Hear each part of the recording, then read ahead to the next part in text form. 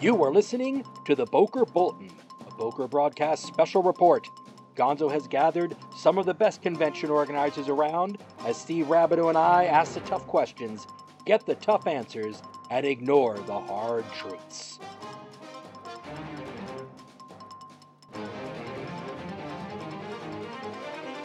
And welcome to the Bokur Bulletin, a Bokur Broadcast Special Report. I'm your host, Seth Cohen, and with me, as always, is... Steven Rabideau. All right, Steve, good to see you as always, my friend. And we have who are all of these people? Who are these people? I have no idea, Seth. They just showed up. All right, well, I put a passcode on the meeting. I don't know how they got in. I don't know. Was the password, Seth? With Seth, it was probably 1, 2, 3, 4. Oh, or maybe Seth is great, or you're welcome. I said War Machine. I'll know the rest of y'all. All right. So, folks, start us out here. Who are you, and what do you do in the War Machine community? Hey guys, I'm Gonzo. I am the president and event organizer for Weekend that hosts the Iron Gauntlet and numerous other War Machine events at the convention. All right. Well, thank you for coming. Next. Hi, everyone. My name is Erica. I'm a co-host and video editor for Tried and True Delaware War Machine. I'm a local event organizer. I'm a co-TO for the Susquehanna Scuffle out of Philadelphia. And I am the lead TO for all War Machine events at the Nova Open. All right. Hey, I forgot to check this out ahead of time. How sweary do we want to be tonight? Are we okay with the swearing? I'm okay. I'm in the Army, so... All right. God damn it, Erica! I'm in construction, so... No, I'm just kidding. All right. Next, who do we got? You're stuck with me. So, what's up, everyone? This is Zeke, 1/3 of the craziness behind the Minority Report podcast, doing all cool stuff for War Machine. I'm also a TO judge for the Michigan GT, also for Warfare Weekend, along with Gonzo, having some fun. So, what's up? All right, welcome. Thank you for not mentioning me in that last Warfare Weekend thing, but it's okay. Good. No, we're okay. Next. My name's Tyson. I do all the War Machine organizing for Las Vegas Open and also the MCP and the MCP Global Invitational too. Is I run all that stuff, and I've been running, War Machine for 14 years at LVO, something like that. I think that's what we're up to now. That is remarkably impressive, sir. This isn't a remarkably impressive group, quite honestly. And we have a lot of knowledge here in the room. And what we thought we would do tonight is get everyone together and talk about, what does it really take to run a big event? What are our expectations for the players, what the players should expect from us, and what it takes. And, I think the first question I want to throw out there to everyone is, when is it time to grow your event? You're organizing, you get, regularly 15, 20 people to an event, or even if you get 10 or 15 people regularly to an event, you're like, you know what? I want to do something bigger, better. When is it time to grow? What do you think? Jump on in. There's no order of speaking. Well, when you can't fit everyone into your basement and you want to throw them out, it's time to grow. It's time to grow. I mean, I guess I'll start. Though don't have very salient information on that part because I just go to Papa Reese and say, "Hey, I want this." But for a convention, as an organizer, which a lot of people will be kind of a sub-organizer of, someone's going to own the convention, they're going to be running it, and you're going to be like a judge or something. They're running things. Is being organized, and we'll go more into it here, but just the train and showing up and having everything prepared so you have a successful event, and you're not leaning on the overall convention itself. So being self-contained helps a lot. And so the biggest thing to step up from a small, say 15 to 50, is on a local TO is probably mostly the terrain, getting all your mats, getting all your terrain. 3D printers help a shit ton now. Oh, yeah. Back in my day, we used to have to make everything by hand. And now it's printers go burr, and I have a whole tournament of terrain ready to go. All right. And go ahead. I was just going to say, so you, Gonzo, you guys, you've got these EOs, these guys who own the big event. You're going there to run the big thing. Gonzo, you're president of the big thing. Has anyone in the room had any experience with we build it and we hope they show up? Oh God. We Yeah. build it all the time. It's every single time we put an event out. We hope people show up because going with what Tyson and Zeke was saying, you've got to allocate space. You allocate materials. Something else that was mentioned, chess clocks. How many more chess clocks do you need? How many more tables do you need? And so that's the reason why it's like really important for us to talk about making sure that we put, you sign up early. Because there are a ton, especially with everything going to 3D, and you're needing about 10 to 14 pieces of terrain per table now. My 3D printer runs pretty much 24/7 now, building terrain. And so when someone says, "Hey, we got 65 people coming," woohoo, and then 10 people show up, yeah. I had that happen for Warcaster, unfortunately, like 2 years ago. Yeah. Like 20 people actually bought tickets, and then one person showed up. And I'd like made all this terrain for 10 tables in right. It's like, oh, whoa. Wow. But I think a lot of people were planning as a backup, and they were, at least it was described to me, and they were, in finals for other events at LBO. And, but yeah, still, that is a thing. Yeah. Jumping on that. So when it comes to growing, I know we've talked a lot about, things you need as a TO, but when it comes to growing an event, one of the biggest things I learned back when I started back in Mark 1, my local community, and I kind of, stepped into things on my own. Our current TO person, left on not good ground, so I kind of took over to help grow things. When you have a community that's very energetic about playing the game, that want to do more than just what's kind of in your own hobby store, and they want to kind of communicate with other stores, kind of grow things, make things happen. One, if you are going to be that front runner to take things, to that next level, one, you need to find, the group that's going to be your core group that's definitely going to attend. We talk about, you'll have 30 people sign up, but 10 people attend. And you know what? If you know those 10 people are going to attend, that's fantastic. Those are the people you at the core plan for, then plan for like an extra X amount more. But the biggest thing to know is that you have players who have a drive and want to do more in your game, and they're going to take it to the next level that you're looking for, outside of just the few little bit that you have locally. But reaching out and communication is huge. Reaching out to whoever you can, store-wise owners, your players, wherever they're at. Even for me, because I run things here in Michigan, but I also reach out to the guys in Ohio, Indiana, Illinois, figure out where my other players are and getting them together, which allows for your game to grow from that point. Yeah, that's good advice.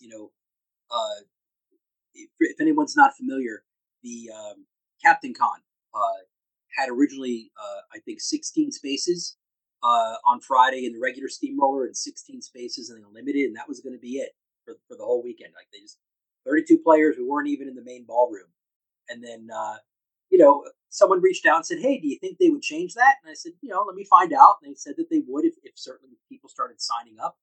And I started reaching out, right? I started where those communities are. Hey, I've been told I can make this thing bigger if people sign up. And then people started signing up, and now we're up to 64 in the on the Friday event. I think I'm going to end up being probably 10 to 12 in the unlimited event.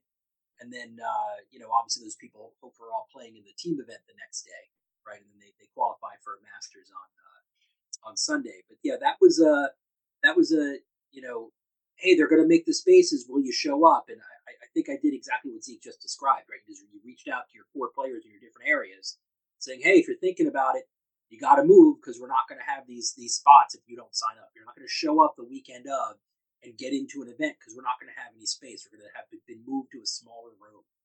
Yep. Yeah, communication is huge and early. As we all know,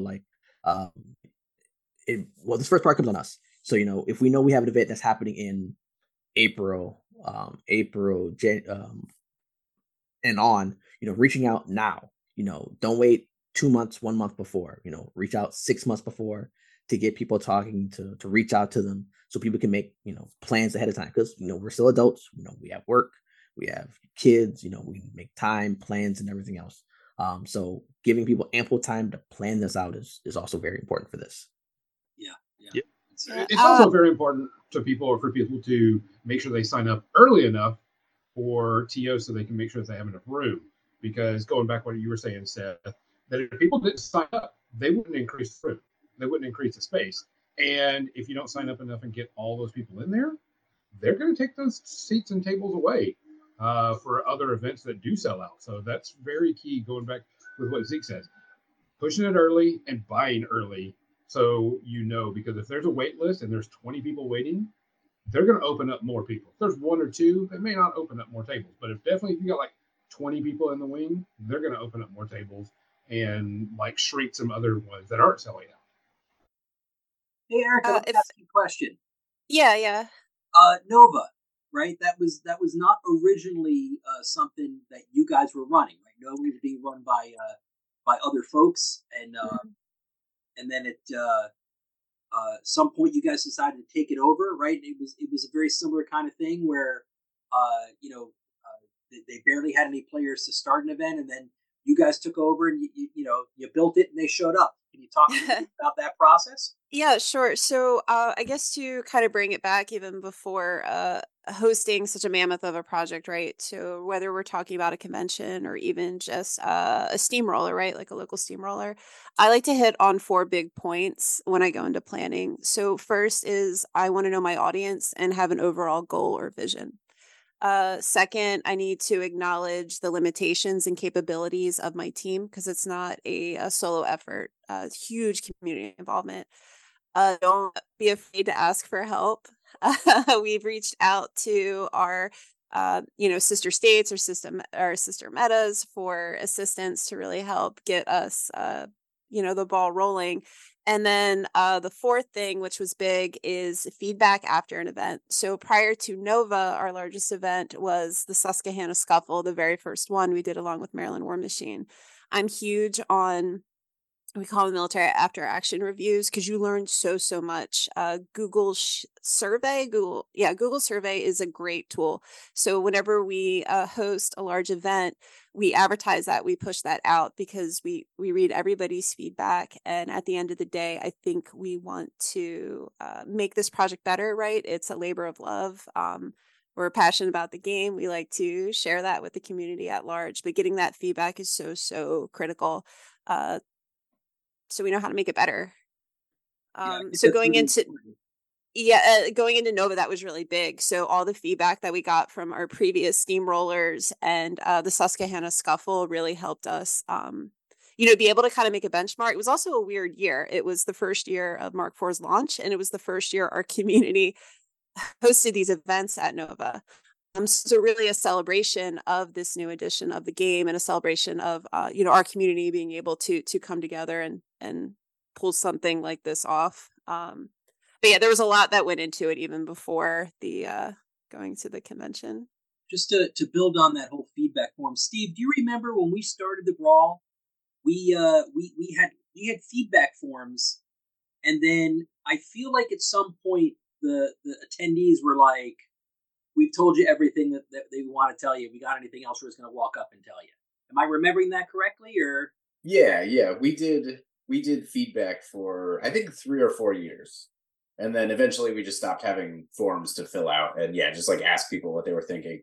Especially because our feedback, a lot of it was based around just like the building blocks of what the Bokur Brawl like is now, like the foundational stuff, and then big things like dates. Like when we polled about moving to the spring and things like that, like we had asked that several times as part of a form.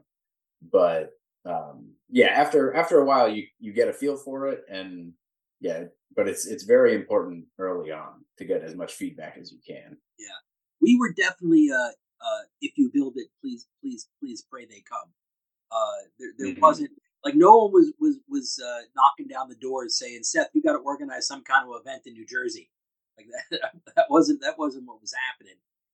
If I remember correctly, and Steve, you got to jump in if I'm not remembering this right.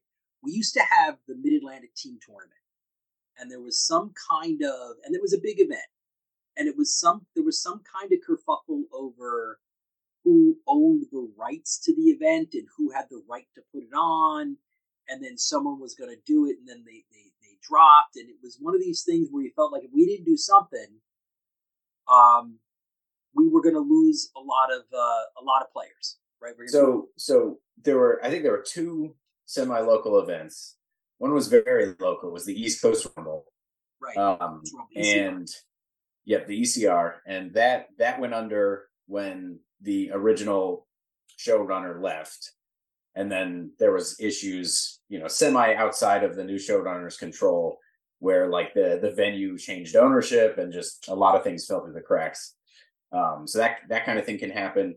And then from what I recall with the Mid-Atlantic, it had an issue where the people that won it would host it. So if somebody wins it and they're so good at War Machine and they're not good at organizing, then you end up in this kind of situation where, it just kind of gets lost. It just sort of stops happening. Yeah, and I think our approach was, well, we don't want to recreate the mat. We don't want to recreate the Mid-Atlantic Team Tournament. We wanted to create something different, right? And that's what brought us to the Bokur Brawl. Mm-hmm. Which brings me to the next. So the big difference between what we do now, what we did then. One of the first problems we ran up against, we kind of touched on it a little. Tyson touched on it a little bit at the beginning. You have to have when you're planning an event. Do you have toppers? Do you have things for people to play on? Do you have mats? Do you have terrain? Do you have clocks? Right? Gonzo mentioned clocks. And, there's stuff that'll sneak up onto you because something a lot of people don't think about is like you go to these venues and say, oh, we have tables, we'll put them out for you. And the tables are never level. There's usually a horrible seam in the middle because all these venues have 18-inch or 24-inch deep tables for meeting conferences, and no one uses 48-inch deep tables for anything except us. And so they end up slamming a bunch of tables together. And so do you bring like wood toppers? Do you bring like the expanded like signboard toppers, which are very light and nice but expensive? And all this other little things think about that players care about. That's a big thing. Is we, at least personally, I view these events as a service to the players. And whereas we were talking about with the feedback forums and Nova, it's like, how do we make this better for you? I'm just not here to be. I like these events because it being a part of the community and organizing things and putting on things for people to enjoy, but it's a service and I want you to enjoy it. So how can we make you enjoy it easier, have more fun without being an undue burden on the event itself? Is always kind of the balance. It's funny, the first year we ran the Bokur Brawl, it was a 3-person team event, one day only, in a moose lodge 3 blocks from my house in Flemington. And I had to borrow tables because they didn't have enough at the lodge to fit all the people that were coming. And I borrowed clocks, I borrowed mats, I borrowed all sorts of things. And I said that the hardest part of the weekend was getting everything back to the people who lent it to me. And then talk about the things that are unexpected. Folks, if you're thinking about organizing something and you're going to borrow stuff, make sure the people who are lending it to you are willing to stay until the event is over. Yep. Yeah, because we had a situation where someone was like, hey, man, I got to go, and they're playing on my mat. Dude, they're in the middle of a game. I will ship you the mat. Like, what do you want me to do? And then someone actually walked off with one of my 4x4 tables. To this day, I still don't know who. I had a 4x4 coffee table, folding table. Someone walked off with it. I've never seen it again. So, so at that point we committed to not needing to borrow anything from anyone for anything. We were gonna have everything there. But that's something that you got to think about if you're organizing. Everything that a player is going to put their stuff down upon. I always joke that. So for those who don't know, I'm in public education.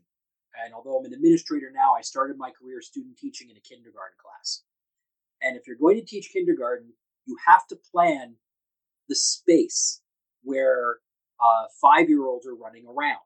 And you have to anticipate everything that a 5-year-old is going to do in a space to remove any risk of injury or misuse of equipment, etc. And it's a very similar thought process to setting up a convention hall for a gaming space for gamers. Yep. Because you have to, where are they going to put their bags? Where they, everything, is there a bathroom for them to use? All these kinds of things.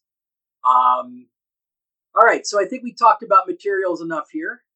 Let's move on down to, so I'm very interested in everyone's point of view on this. There's a lot of discussion right now on the interwebs about formats and pairings and scoring and tiebreakers and all these kinds of things. What is there a standard format for a convention size event or a larger size event, or what's everyone's opinion on this? Somebody jump in other than me. Steamroller it. It's different everywhere. So like if you go on like the West Coast versus East Coast, like things are completely different on how someone may manage something. Come Central, it's one way. Everyone's a little different. While a core may be the same on them doing their thing. Where some people like we believe in lunch breaks. Some like we don't believe in lunch breaks. You play all day like we did back in the old days. No breaks. Fuck that. I'm too old for that shit. Not the no break days anymore. Hey, playing 7 games from beginning to end, and that's what you did, and you hope that this is back in the day where you had to bring an assassination list to either win by turn 2, so you had enough time to go get food, or you lost one or the other. Remember those days, guys? Yeah. No. Go ahead and finish. I'll jump in after you. Okay. But no, I don't think there is one universal way. Because I think some people play it to their local group, and then everyone who comes outside of the area kind of just falls in line with it, in my opinion. But I think anyone who does have a way of doing it should put that information out ahead of time as part of your event, so everyone knows what's going on, and that way they don't walk into, oh wait, I'm not getting a food break.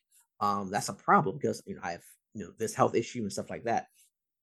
Communicating that, again, this is one of the things of putting out the information as soon as possible so people know what's going on. That's what you need to do. And I think and that's all very good. And I think there's also a difference between larger con scale events and larger single events, and such as like we're doing, Sure. A steamroller that it's only we're playing this one event over 2 days, or we have a con event. So at con events, I always recommend or like having a where you have a bunch of casual events, where people can goof off, narrative events, scrambles, team tournaments, that kind of stuff, and then still having a quote unquote hardcore event where it's some steamrollers that lead up into a finals, but also not going all day has definitely been something we've changed. And it's been 5 years or so, but where the last event doesn't run till midnight, like we're done by 8, and nothing's longer than 4 rounds if we can help it. Cons, it's harder to like have a break in the middle of the day. With War Machine, like you go 2 rounds break, and actually getting everyone back, like there's always people missing. Like, so I try, like there's always people missing. So I try not to do breaks, but also try not to go over 4 rounds. Yeah, seems to help a lot. I'm the same way. I don't do breaks because of that reason, not because I don't believe in breaks. It's because corralling kids back into the room to be on time. It's a logistical nightmare. And and they get mad when I start the clock and they're not there. They're like, well, I was coming. I was like, I'm sorry. I'm starting. When I tell you be here at 3 o'clock, I mean be here at 3 o'clock. Yeah, this round started 15 minutes ago, and like your opponent, now the opponent's like, and you can't like redo pairings and drop them. Yeah. You're like, oh, and like you're in an undefeated bracket, like congratulations on your win, or like it's just messy. Well, I mean, a lot of people don't understand that, when it comes to like bigger events like LVO and Nova and, Michigan GT and Warfare Weekend, you're on a timeline. Bokur Brawl. I mean, you're on a timeline. You have to get out at a certain time. You have to get things done at a certain time. And in some conventions, the space that you're in is only temporarily yours on some conventions. I know at Adepticon, not all the space is theirs for the entire weekend. It's only theirs for 5 hours, and you have to get done in 5 hours. Right. And so you've got to make sure it runs along, because if you're late at a convention or you're taking up more space, you can get charged more hours for being there. or fees for going over your time limit of what your contracted amount is. So you got to be real careful. And you say, hey, we start back at 12:30. If you're not back at 12:30, you start the clock, because you have to get things done, one, so people can sleep, and two, so it doesn't cost the TOs more money, or anywhere for that fact. Yep. Well, and also valuing the players' time, because especially at like a lot of these larger events, people go to hang out with their friends. And if we say, we're starting at this time and we're going to be done at this time, I need to be done at this time and not an hour and a half later, because I was dawdling, and like instead of round turnovers 5 minutes, they were 15 minutes, and it all adds up. And all of a sudden your 8 o'clock, lunch dinner date with a whole bunch of people is now, 9 o'clock, and everyone says, forget it. Like, we're leaving. Like, Yeah. we're going to 4-0 drop this event, and we're going to go hang out with our friends, because I care about that more than this. So being on time is really important. It is important. Yep. Erica, what did you guys do sussy scuff to keep everybody from taking a walk or a drive down to get a cheesesteak or wherever? Because the sussy scuff happens in a battle bunker that's attached to an office that's in a professional park, right? So yes. So what did you do to keep everybody there? So this kind of goes back to managing or acknowledging your limitations and knowing the capabilities of your venue and your team. So yes, of course, player experience is definitely forefront, and also your team. So I'm big on, yes, valuing people's time is very important, but also not burning out the people that are helping you. So for Sussy Scuff, we ended up doubling it our second year from our first year. So first year we were at 18, we plus it up to 36, 4-round max. Part of that was staging everything early. So talking with the venue and coordinating with them so we could set up our tables, registration, everything. So we were good to go on Saturday. At max, it was going to be a 4-round event. I am not one that is going to play more than 4 games max of War Machine a day. I just... Yeah. Brain can't handle it. We don't blame that you. is a young man's game. I'm not doing that. But also like to get people out that travel. So that's a huge consideration. So I'm going to pivot to Nova here for a second. We start our events an hour earlier on Sunday, typically from the rest of the weekend at Nova, because we have players that have flights that they're trying to catch. DC traffic can be absolutely atrocious. So that was a goal for me and my team, was to make sure that everything was done by 2 p.m. on Sunday. So with time and round timer, really having like that team there and being able to delegate. My husband Andy, shout out to him, he's right behind me right now, but he's he and I work really great together. I'm able to lean on him for things like getting information out, coordinating lunch. We're able to delegate roles so I can focus on what I need to focus on to make sure everything's running off without a hitch. Pivot back if there's any issues, I can help resolve them, and that way I have a really strong team member that can keep steering the ship, so to speak, to make sure that we're hitting our itineraries and our timelines.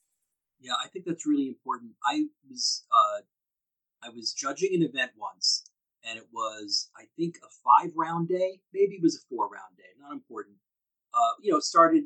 I'm setting up tables at 7 o'clock in the morning. Round one start. Check-ins at 8:30. Round one starting at 9. And then somewhere around 3 in the afternoon, 8 people walk into the room and say, "Okay, where are we setting up our tournament? What are you talking about?" Well, apparently these people had gone to the event organizers and said, "Oh, we don't want to do what this event is that you planned. We'd rather do," and they had pitched a different format. And the EO just assumed that I could just judge that along with everything else, not thinking that if you start an event at 3 in the afternoon and it's got to be a minimum of 3 rounds, I'm not getting out of there until 10 o'clock at night. And I've been working since 7 in the morning. Right. So that's way past your bedtime. Oh, tell me about it. Right. That was a rough day. That was a really rough day. Yeah. So I have a question for all of you. So I know when I first started running my events, I would usually get to a store. Like I always talk to a store about getting there like a half an hour early to set up. And then I realized a half an hour is enough time. I need to get there an hour early, get all my tables set, everything ready. Because essentially when players get there and I tell people to get there and ready to go, I want to, get done, get them ready to fire it off. Sometimes I'll even get there the night before, see if I can set up the night before and do it that way. So again, I'm not trying to rush first thing in the morning, and it gives me more time to like make sure I have everything. On your guys' perspective, what you guys prefer to do? You guys like getting things the day before or like the morning of? I think it depends on the event and the size. So like for the Secret Santa steamroller we just had, Andy and I, we had a little bit of a hiccup in the morning with traffic, but typically when we run an event at that venue, we had, I think, 19 players show. We like to get an hour early. Now, some of the Susquehanna Scuffle, my little butt's going to be at the Battle Bunker in Philly, setting up what I can the day before. I will say that your attendees are going to pick up if you are an organized TO or not. They will pick up on that really quick. And what I've found in the events that I've run is when they see that I've invested the time, the energy, like I really care, I get that back as well. So those guys respect when the events start, when we do our lunch breaks, when they come back. I really haven't had an issue in the past 2.5 years I've been running events. So shout out to you guys. Thank you. So slight tangent on organization. So in the last few years, we've changed. At least I've changed parents where I've been using Longshanks and liking a lot. I love Longshanks. For organized pairing, push information to players, being able to have them check in. I still feel like they should put their lists in the notes, but I think that's a little hard for players. So still having paper lists for people at the tables, I think is helpful. For your opponent to be able to digest your two lists side by side and not having to try to scroll back and forth. But how do you guys feel about that? Or I'm on a large convention. I like them to have their list written, but put it in Longshanks so everybody can see it. That way I can hand it to my person anyway. Now, if it's a small event where it's like 10 or 15 people, I'm not going to do Longshanks. I'm going to do the old school way, just by hand. But if it's like a large convention, I can see the Longshanks, and just make sure you bring a copy. That way you can show your opponent, because not everybody has great reception to use stuff in certain conventions. We do both as well. The reason is, let's say Longshanks is down or you have that connectivity issue, that paper is always a backup, but we always request that our players log in their information. So Longshanks is the system of record. The paper is the backup. Yeah, 100%. Like, people who aren't local can peek at Longshanks, but who you are face to face with, have a sheet of paper for them. And I think having Longshanks also helps a lot with long-term community engagement, because they can look like, hey, what were the lists? What was everyone playing at this event? And back in the days where we had to go to like discount games, and we looked at Jay's lists as he collected all the paper lists from everyone and then typed them all out. And then that's where everyone had to go to like look at what people were playing. Having everything in even if it's smaller events, running Longshanks is just so easy. But having that record available to all the players, I think, is kind of worthwhile. The other thing that we did for Nova, and my brother came up with this idea, Paul. So we loaded all of our events into Longshanks before Nova, and then he printed out a QR code on a sheet of paper that we had at registration. So we had like all the Friday events. Here's the QR code for each of these steamrollers or tournaments. So by day. So as our players were checking in, all they had to do was scan that, and they were able to, quick load their lists, which helped. That's a good idea. So QR codes at registration are very, very good. You just steal this idea. I've never used Longshanks. That was all Paul. Yeah, never used Longshanks before. I loved Conflict Chamber back in the day.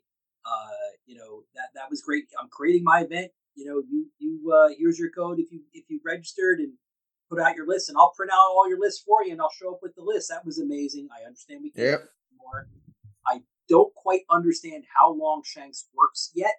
They used it. I got you, Seth. Yeah, they used it for WTC. And I and Gil was like, "Don't worry, I'll just take care of Longshanks." And all weekend, people were walking up to me saying, "Hey, this was reported inaccurate. Can you fix it?" No, I can't. You can use Gil; he'll fix it for you. And then someone. It was like a month after the event, and they're like, "Hey, this bit of information is still wrong. Can you change it?" I'm like, "Are you serious?" Like, please, it's important. So I actually I was online with him trying to, because I was a co-host of that event, trying to figure out. I fixed it for him eventually, and so obviously I think Longshanks is the way to go in the future.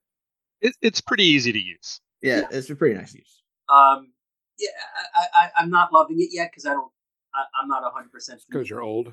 Yeah, because I'm old. Shots fired. You never miss an opportunity, Gonzo. And the guy, his ya. username on Discord is Red Sam, but he is an amazing person to work with. And actually, he did a whole bunch of custom work for us for our MCP events for LVO. So, shout out to Red Sam and Longshanks, because he is willing to help the community a lot. So that's good. Well, for Bokur Brawl, I told Steve he could be in charge of Longshanks. Yep, I got you, Zeb. All right, there we go. Well, and you can also do co-TOs on Longshanks too. So you can have a main person that's doing it, but then you can add a secondary person that has admin access to it. That's too. what we do. Yeah, so you can have two people manage it on the back end. Yeah. You know what? But I want to go back to a point we made much earlier in the conversation. We're talking about how important it was to publish what it is that you're doing for the weekend. And one of the early experiences we had with the Bokur Brawl, for the Bokur Brawl, for me and Steve, we always joke. It's like, hey, we're having a weekend get together with 150 of our closest friends who play War Machine, right? It's kind of how it feels. And but what that causes sometimes is, people walk up and say, oh, we know you have this planned for this event, but what if we did this instead? And I asked around that everybody wants to do this, and this seems fine. Who wants to have it be this point level? Put your hand in the air. And, and people mean well, right? I'm not trying to be critical of folks who do this, but, you said you're going to run XYZ event. You have to run XYZ event. That's what that's what people signed up for. That's what people looked at. And I was talking to Norbert Brunhuber, who now plays MCP. He lives in England now. He used to be one of the great press gangers of our time. After I think the second or the third brawl, I kind of called him to review what we had done. And he said, that's one of them. That's on my top 5 list of most important things a TO needs to do. You do the format that you say you're going to do, because people on site can unintentionally bully the rest of the crowd to go along with them. People just want to play games, and then you get the loudest people dictating what you're doing, especially at the end when it comes to things like tie breaks. How did you say this thing was being scored? Is it, are you going to use wins? Are you going to use this? Are you going to use that? Because, people can sometimes, it's very important to them that their friends score somewhere, etc. Tyson, you want to jump in there? On tie breaks, since you just brought it up, no matter what you do, on the tie breaks you pick, try to pick tie breaks that don't encourage better players farming newer players for points. Oh, yes. So I agree with that. Whatever that may be, so it's more points given up versus total points scored. That kind of stuff is just something to watch out for. Yeah. And I'm done. Well, I'll tell you, I appreciate how you raised your hand. You knew instinctively that I would call upon you because I'm an educator. Well, I'll tell you, and Steve, no, Gonzo, you put your hand down. Steve, I know you'll remember this. We had a event. It was a big event. It was a qualifier for something, and the players had finished the 2 top players had finished their game, and it was an ugly finish. And the event was over. They stepped outside, and they decided between them that they would replay the last 2 minutes of the game, because they both decided that for whatever reason, someone didn't play something right, the other person didn't do something right, and they were just going to replay the last 2 minutes. And they came back in and they said, this is what we're doing. And Steve and I were like, okay, I mean, I guess the players agree. And as you can imagine, it didn't end well. No one was happy, right, by the time that event was over. Y'all, it's not that serious. Yeah. Sorry. Yeah, it's because I've go ahead. Go ahead.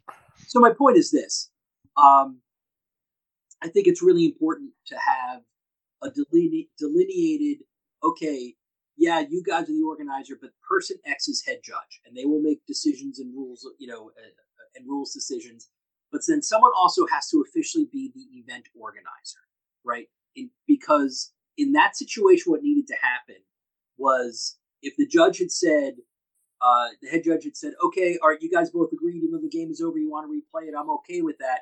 As the event organizer, I should have stepped up and said, no, you guys ended the game, you shook hands, the game is over, the integrity of the event is now on the line if you go back and replay something that ended, and I'm not comfortable with that. And because Steve and I, again, this was in the first year or two of us doing this, didn't have that really codified between us, we kind of got steamrolled, no pun intended, by those players, right? And so if you're thinking about creating a big event, don't be afraid to say, hey, these are the rules for our event. Sorry if people are upset about it. And it can be very helpful to look at other documents, like any kind of like judge document that any big event puts out, to look for corner cases to have like rules for, and to put together honestly your own judge document, even though nobody ever reads them.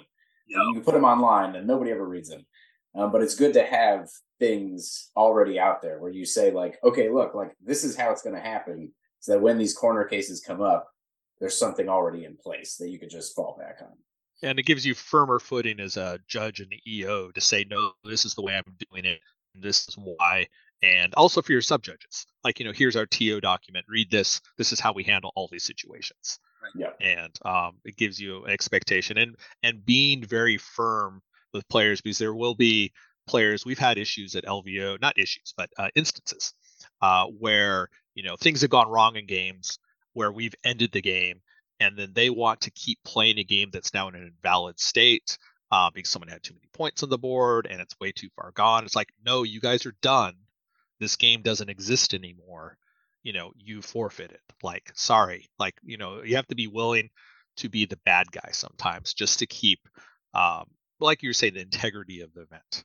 Where we don't play favorites. That thought. Erica's been trying to jump in. Yeah, no, sorry. So just to or what Tyson just mentioned, I think some of that behavior, I haven't been privy to seeing that in person, definitely with this new edition towards the end of Mark III. And I don't know if that comes from a long-standing reputation that War Machine used to have, right? So not to beat around the bush, but we know that this game, and when we talk about that high-level competitive play, there was a negative connotation that came with that turned a lot of people away from the game. So I think us as a community recognize that, and I think we've been really trying to rectify that and really pushing for being a positive play experience and community and player before the game. I think somebody also mentioned something earlier about not having, with your tiebreakers, right? Not having higher level players. What do they call it? Clubbing baby seals, I think. Farming. Yeah. So here's a general question for the forum. With using Longshanks as a tool, you can rate your tournaments. With a rated tournament comes a rating score, or like an ELO, right? What are your thoughts? Do you think this would be popular or not, putting rating caps on certain tournaments to eliminate some of that player farming? So I'll jump in on this one. So while this was a controversy a lot for us back here in Michigan, because we had a lot of big players here in Michigan, JVM, Chuck Ellswick, as we call the Four Horsemen back in the day. And while it can feel kind of an uphill battle, fighting some players or some people's abilities, looking at Chuck's dice, I don't think that's something that should be a thing, because some high level players can play at a level that's equivalent. I wouldn't say equivalent. I would say they know how to pull punches and not feel like it's an abusive play. They play on the same level. It's a fun game, enjoyable for both sides, where it's not like, I have this person who's beaming down on me and I'm not having fun. We're both having an enjoyable game. And even after the game, we can talk about things I could have did better. It's a learning experience. I feel like I'm playing against someone who's teaching me to be better at the game, not someone who's here to just beat up on me because I'm not as good as he is. So with the rankings that have come up with Longshanks, and we've dealt with some of it with like an MCP community, whereas it's kind of like a fun little thing that happens, But as far as like pairings go or anything that actually happens in real life, like we just don't care. And I think it's beholden on, like we still do, like all the official events are still ranked events, because why not? Because who cares? Because it's fun. But incentivizing people says like this number doesn't matter. We don't do pairings like in rankings, quote unquote rankings on Longshanks don't affect pairings at all. They affect zero in real life, except for a little thing of bragging rights, like, hey, I'm top 5 in, Shield. But outside of that, um, making sure something's ranked or not, I think we kind of ignore that and pretend, because getting into that whole ELL, EPEN kind of thing is usually just ends up being toxic and not helpful at the scale we play games, because we don't have millions of Magic players where, that really matters. Yeah, I agree with that. Yeah, I mean, going back when Erica was talking about not seeing that thing back in the Mark II, early Mark III days, there was a lot of bullying about, changing up and making sure to do things to this particular group of people. Like, I'm going to change this event just to fit this group of people because I want them to show up. Or, and especially after people have paid for the event too. It is an issue. We always tell people you need to make sure that you're solidified minimum 2 weeks before the event. If it's a small one, it's a big one, months, because people have to buy hotel rooms, travel, vacation. You need to have real that money. Yeah, real money. It's not like me going to the store and spending $10. I'm going to the convention and spending $1,000. So I don't want to be book the tournament. I'm going to be playing at 75, and then a month before the tournament, we're playing at 150. Like, guys, that's a problem. I don't have 150 painted up. I don't have 150 points worth of models, and that's happened before. But there's been previously, like I said, Erica's been lately. It's been like, hey, I just want to play. I just want to throw some dice down and make some cool sound effects and be goofy. And pretty much everybody's been pretty relaxed about that. Yeah, but the hobby is growing again, certainly, right? 100%. Returning players, new players, hobby is growing, so we want to keep the integrity of everything we just talked about being positive and great. And I think one of the ways you do that is you call it out, right? You say, hey, this is something that we want to that's really special about our hobby. We want to keep it that way. So we talk about doing that. And it's funny because everything we're talking about, I just keep thinking, well, hey, if enough players sign up ahead of time, then everyone knows what the point system is. If everyone signs up ahead of time, we know how much food to have there. If everyone knows signs up ahead of time, and I keep coming back to that idea. So I think we should, like, at the end of every one of these little segments where we're saying this is what you should do if you want to run an event. I think we just keep throwing out there, and players, please, if you think you're going to go, make sure you sign up. Don't wait for that last second. I think that's really important. Yeah, the biggest thing everything else. Yeah, the biggest thing you can do is, like, if you care, not saying you don't care about your TOs, but like if you care about the people organizing the events, or if you want to support the people organizing these events, the best thing you could do is buy your tickets early. Yeah. Yes. 100%. So, odd question. So how much of an, I don't want to use the word issue, but how often do you guys get contacted about, hey, I've got a proxy model I want to use. Hey, I don't want to use this privateer model. I want to use this model. You guys have a lot of experience with that? So with official tournaments? Yeah. So, Erica, why don't you jump in? I'll jump in first. Oh, thanks. So if it's for a local thing, our rule is if it's in the app, you can use it, because not all the models are available for everybody. There might be travel kind of situation. Yeah, it's not available. They can't get it, but we don't want to penalize people who want to play their models that just don't physically have them. I think for larger tournaments, like a qualifier or at a convention, if it's like a PP sanctioned event, there's obviously criteria that we have to abide by. There's not a lot of wiggle room when it comes to that. So I would have to, review and look at the steamroller document and hopefully use my best judgment on making that call.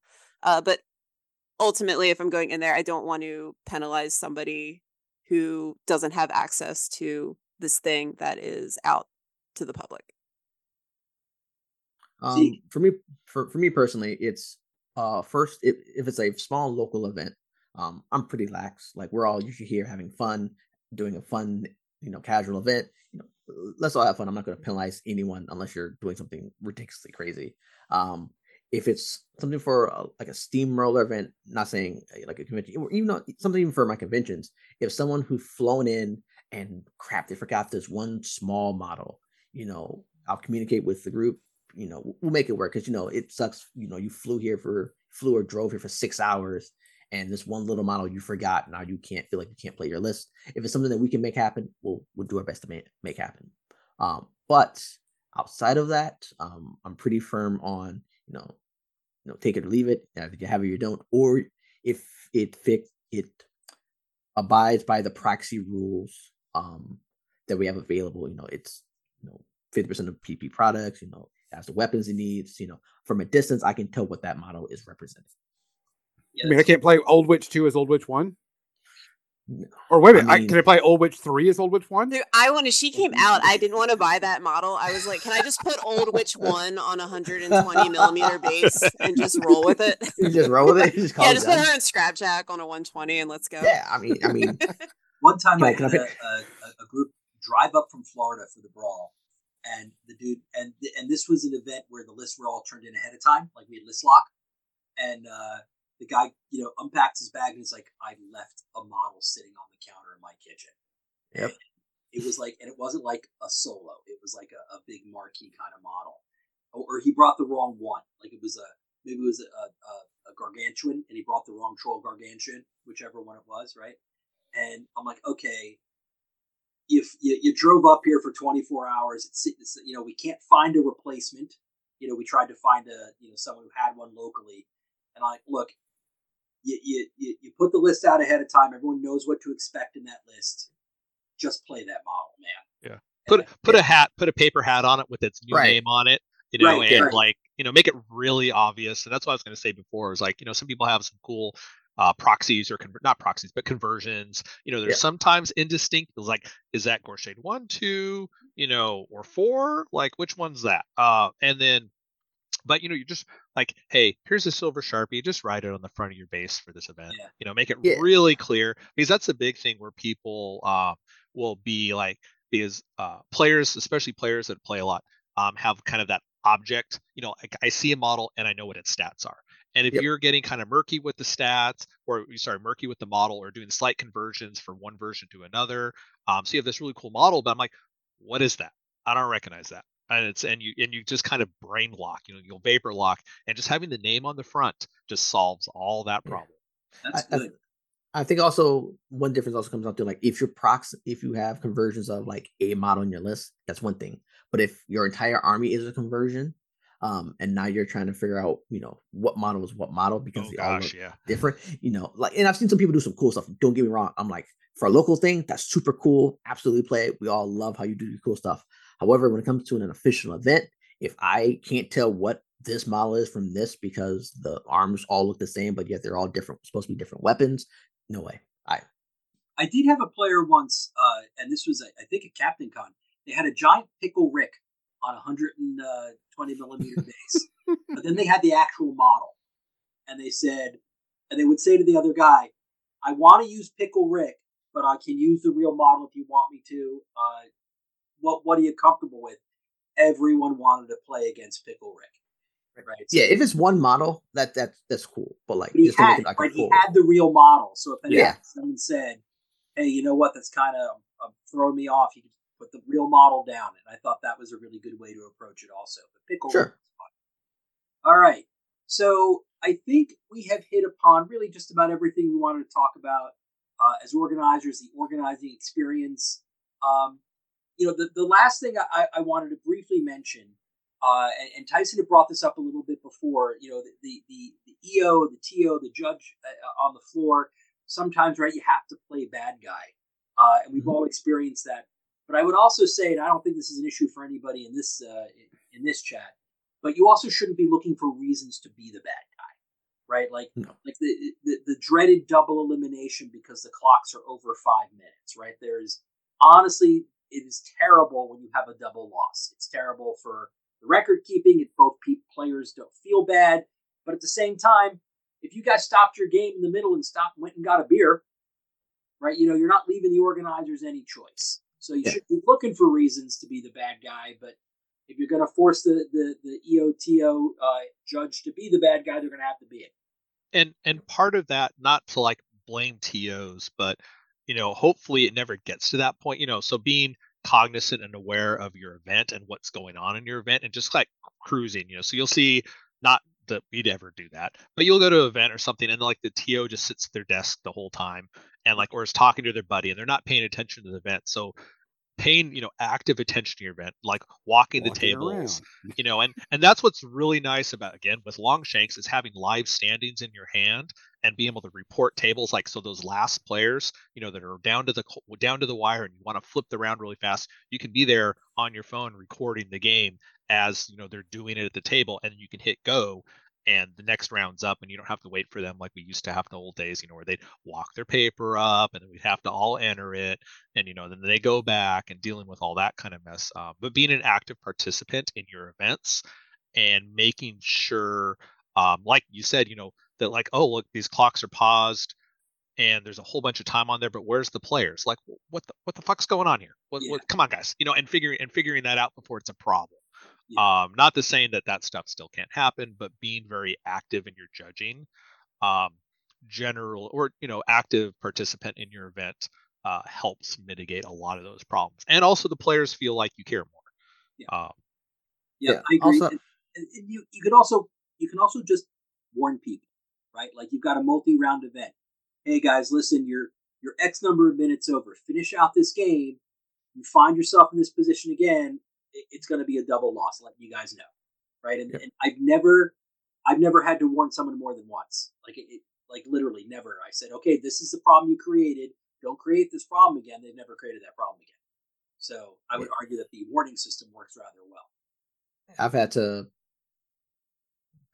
disqualify a couple of players after multiple warnings before. But communicating with your players is huge. Like, that initial judge talk you have, hey guys, communicate with each other to make sure. And that's also one thing to remind them. Hey guys, you guys can talk to each other, before an event start, make sure everyone understands what terrain is, what this is. If you guys have a misunderstanding, let me know. I'm not here to pick on anyone. I am going to tell you how this is, so everyone is on the same page, so there's no confusion. Okay. And if you guys have a question, please, again, just communication is huge, both to each other and to me. That way, everyone's on the same page. There's no issues, which also helps with their clock discipline. People aren't trying to figure out what is this actually supposed to be. Is this actually too close at this point? Now that you guys are 3 rounds in, all these things, and make sure things are as they should be, round after round, turn after turn. Just communication for players to player, or if players need to, put your hand up, call your judge, ask me what you guys need to know before the match starts. And leave your hand up when you yell judge, because there's like 100 of you out there. Yeah. And it takes a second. Like, you look up, you hear judge, you look up and you're like, there's no hands. What? Yeah, everyone's pointing. I'm like, who? Yeah, exactly. All right. So is there anything else anybody wants to mention, talk about, what you expect from players, what players should expect from you? Any little tidbit? Going back to the one about talking about tables, with us really pushing 3D terrain and a lot of 3D terrain on the table, it is very important that both of you talk about what is that piece of terrain. Yeah. Before you start, because you could say, hey, that looks like a hill, and it goes, well, I think that's rough terrain. And then if you can't decide on it, then you call a judge. And in the era of we're using 3D terrain and a lot of people still aren't used to it, you need to start talking about that way ahead before any dice are rolled, before anybody sits around and does anything. Needs to be talked about. And also, with the way the rules work, buildings and other terrain actually we do have it, forests are kind of infinite high, but regardless, but like physical objects, like they have a height, and a lot of players shortcut it and they say this building is infinite tall, and they're used to playing that way. Whereas those rules actually counter me if this is different in Mark IV. But as I remember, those rules don't actually exist in the game for buildings. Like, that building is 5 inches tall, and all our stuff has volumes, and everything has line of sight, depending on the pitch of that roof and all the mess of the geometry. And You need to make sure you talk to your player that you're playing against about how you're handling these objects, and just don't assume, because quite often in the past at LVO, like I had these little like poop rubble piles, that weren't big enough to block line of sight, but like they were a 3D object, and we were playing actual War Machine rules, and they block line of sight like they do with volume. And if you want to short circuit that as players at the table, like I'm not going to stop you, but make sure you talk to your opponent about how volume line of sight is working on this table. Something I'm hoping to do as I print out more and more 3D terrain and get everything into at least uniform state. The WTC always had that terrain document. Every piece of terrain they used was on a document explaining what it was, and I always thought that was brilliant. We did that 1 or 2 years for the Bokur Brawl, but then we had such a variety of terrain, we weren't really able to do that reasonably. But I think now with the 3D printing we've got going on, we'll be able to go back to that. But I think it's worth every TO's time to just pick stuff up off a table and say, okay, this is a house, it's an obstruction, it's not habitable, so everyone's aware. Because this may be, overly administrator of me, but it's worth it. Is everyone supposed to be playing the same game, right? And someone should be playing a hill as rubble and rubble as a hill. That's a hill, everybody. Play that as a hill, right? Yep. So that's how I feel about it. Yeah, doing show and tell before an event with all your terrain, even if it's really obvious, it eliminates the vast majority of arguments. Yeah.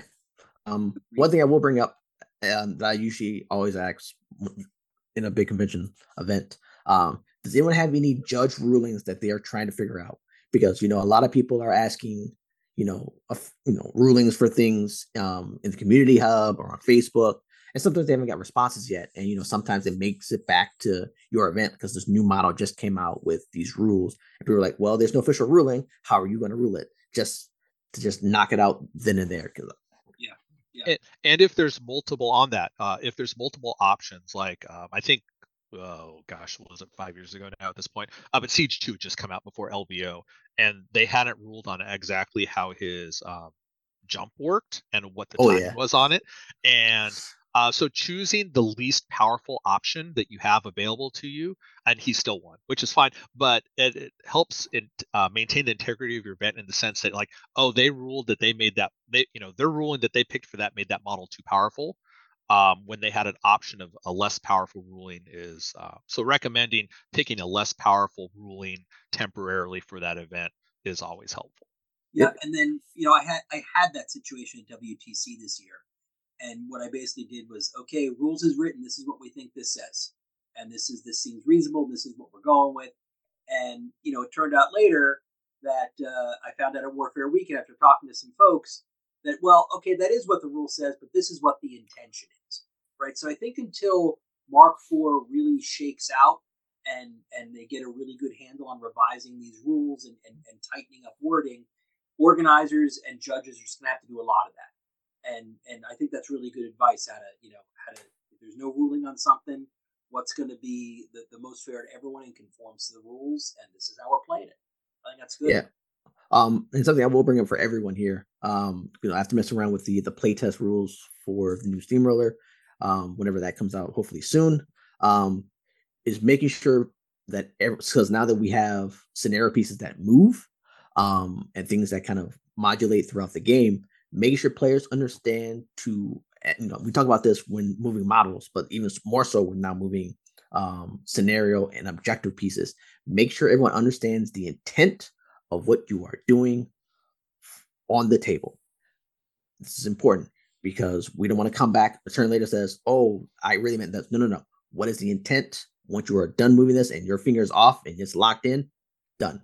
Make sure we have this communication set so everyone's on the same page. Yep. Talk through your turns. Is key. Yeah. Communication is key with your opponent before you even start doing anything. This is what I plan on doing. I'm going to see if I can do it. Oh, crap. I can't do it. Okay. No problem. Yeah. Just make sure you communicate with each other a lot. Yes. It's a game. Right. So we've been at this for a while now. I think maybe we should just kind of bring it to, if anyone has any closing thoughts they want to share before we sign off. I have a suggestion. maybe as we go around the horn, so for all of us who are hosting events coming up in 2024, maybe just a quick little pitch of when your tickets go on sale. So, Erica, what are you hosting in 2024? When do your tickets go on sale? So, Delaware War Machine, we will be hosting Nova Open in Washington, D.C. Labor Day weekend 2024. Tickets go on sale March 1st. We are sharing the same game space as some GW games. And we will be competing for table space in there. Table space is contingent on those early ticket sales. So I think we've hit that a couple times.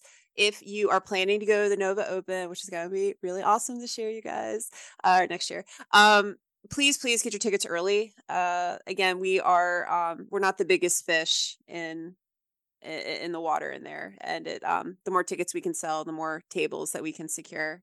Seth, thank you so much for hosting. It was really good seeing all you guys, and I hope you have a happy new year. All right, happy new year to you. That was you should have gone last. That was so lovely. She puts us all to shame. He does. Right? Tyson, what do you got going on, my friend? Oh gosh, LVO is coming up in 3 weeks on January 18th. I think that's 3 weeks. I don't know. It's going to be all a blur until Certainly then. close. Yeah, exactly. Currently tickets are sold out. Somewhat of what prompted a little bit of this conversation was, we had a lot of people that wanted to come. And again, with LVO and similar to Adepticon and other events where we're at table, where we're competing for space, we use every single table that Caesars Entertainment has. So once those fill up, there are no more tables to add. And as events fill up, they will gobble up space from other events next to them. So hopefully we'll be able to add a few more tickets. We'll see once they get their final layout. And then those people will be notified when they do the notify me on the tickets page at frontlinegaming.org.net, something like that. I forget what Frontline Gaming's website is. I know it's not .com though. And then Thank you. Yeah, exactly. That'll get Right. type in Las Vegas Open Frontline Gaming. You'll get there. And then we have what's coming up after that. I have a few more events coming locally on the West Coast, but I think they're all smaller events. But that's the big one. All right. Hey, Zeke, what about you, my friend? What do you have happening? All right. Well, we of the Minority Report, as we do every year, are hosting the Siege Invitational over there in Tennessee, hanging out with Terrence and Damon. Biggest thing, it's a very local event, well, home feeling event. We go over to Terrence for Friday for some good old barbecue. I know Seth can attest to that. Everyone it's fantastic. Everyone loves the food. And then on Saturday and Sunday, we throw down for some games and still just have fun and eat all the food that we've been eating all weekend. It's fantastically great food. So if you love to eat, come out for that. Want to play some games? Come out for that too. It is a great event. If you can go, you should go.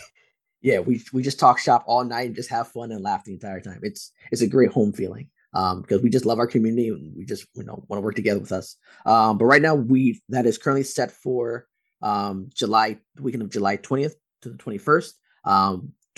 It's $40 for the whole weekend. If you aren't interested in playing any games and just want to join us for food, for Friday, $20 for that.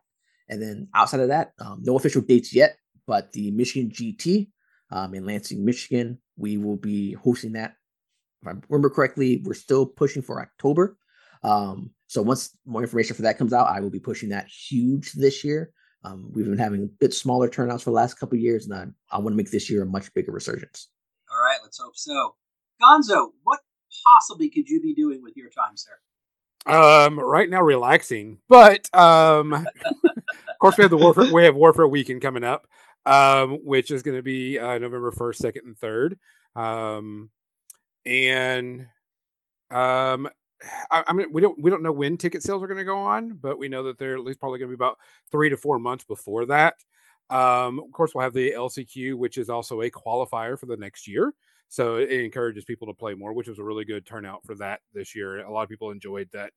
Even though they lost, they knew that they could still get points for the next qualifying event. Of course, yeah. And, we have the Iron Gauntlet finals, but we also have all the other smaller events, a lot of narratives. Zeke, do you want to spoil some of the things that you have planning that is going to be coming out, the kind of the fun tournaments that you want to push? Oh, man, we have so much I'm planning to do. I mean, we had a few test ones this year. I mean, we're probably be bringing back into the randomized team event again. I know there's going to be another narrative event being pushed through. I want to push a hardcore event, but that's just me. Back to the old classic days of the old. But I think everyone's 5-minute round timers. Yeah. Yep. Nice. Hey, look, those were fun. Play it, paint it. So this was the old Hungerford format, where essentially you take a set amount of points, you have a set amount of hours to get it all painted up, and then throw it down for. I did that 1 year. Rounds. Oh my god! I painted a convergence army for that. Yeah. Oh, that's right. I remember that. Yeah. Yeah. So yeah, think about bringing that back. So I think that sounds amazing. I'm planning on joining again this year.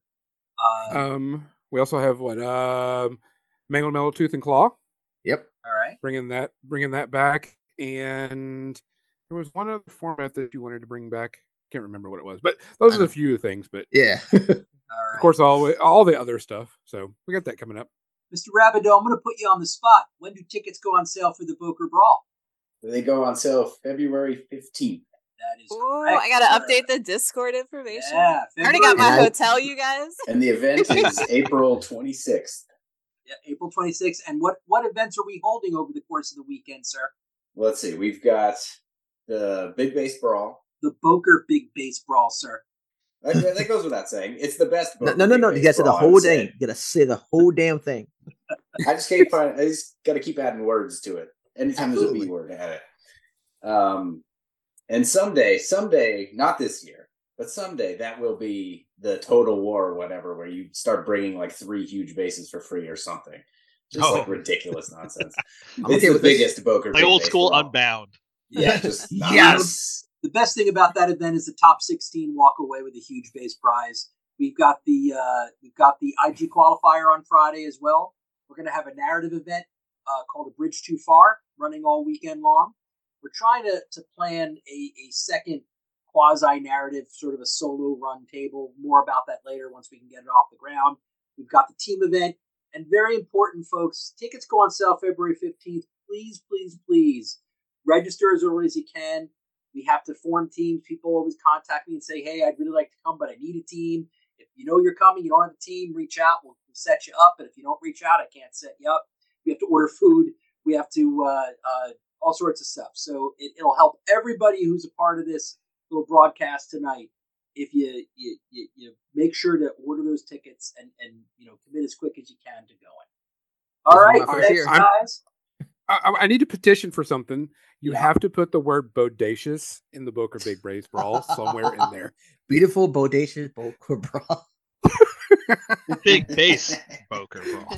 Big base. Bootylicious. Let's put bootylicious in there too. Yeah. I'm sure that the board members at my school district would love to hear them involved in something like that. Absolutely. That's not so if you're coming to the Big Base Brawl and you have a team and you name it with something all starting with B's, legally Seth cannot stop you. So yes, he's correct. Always looking out for me, my partner in crime. Thank you so much. All right, guys. Happy New Year to everybody, and thanks so much for joining us on this special report.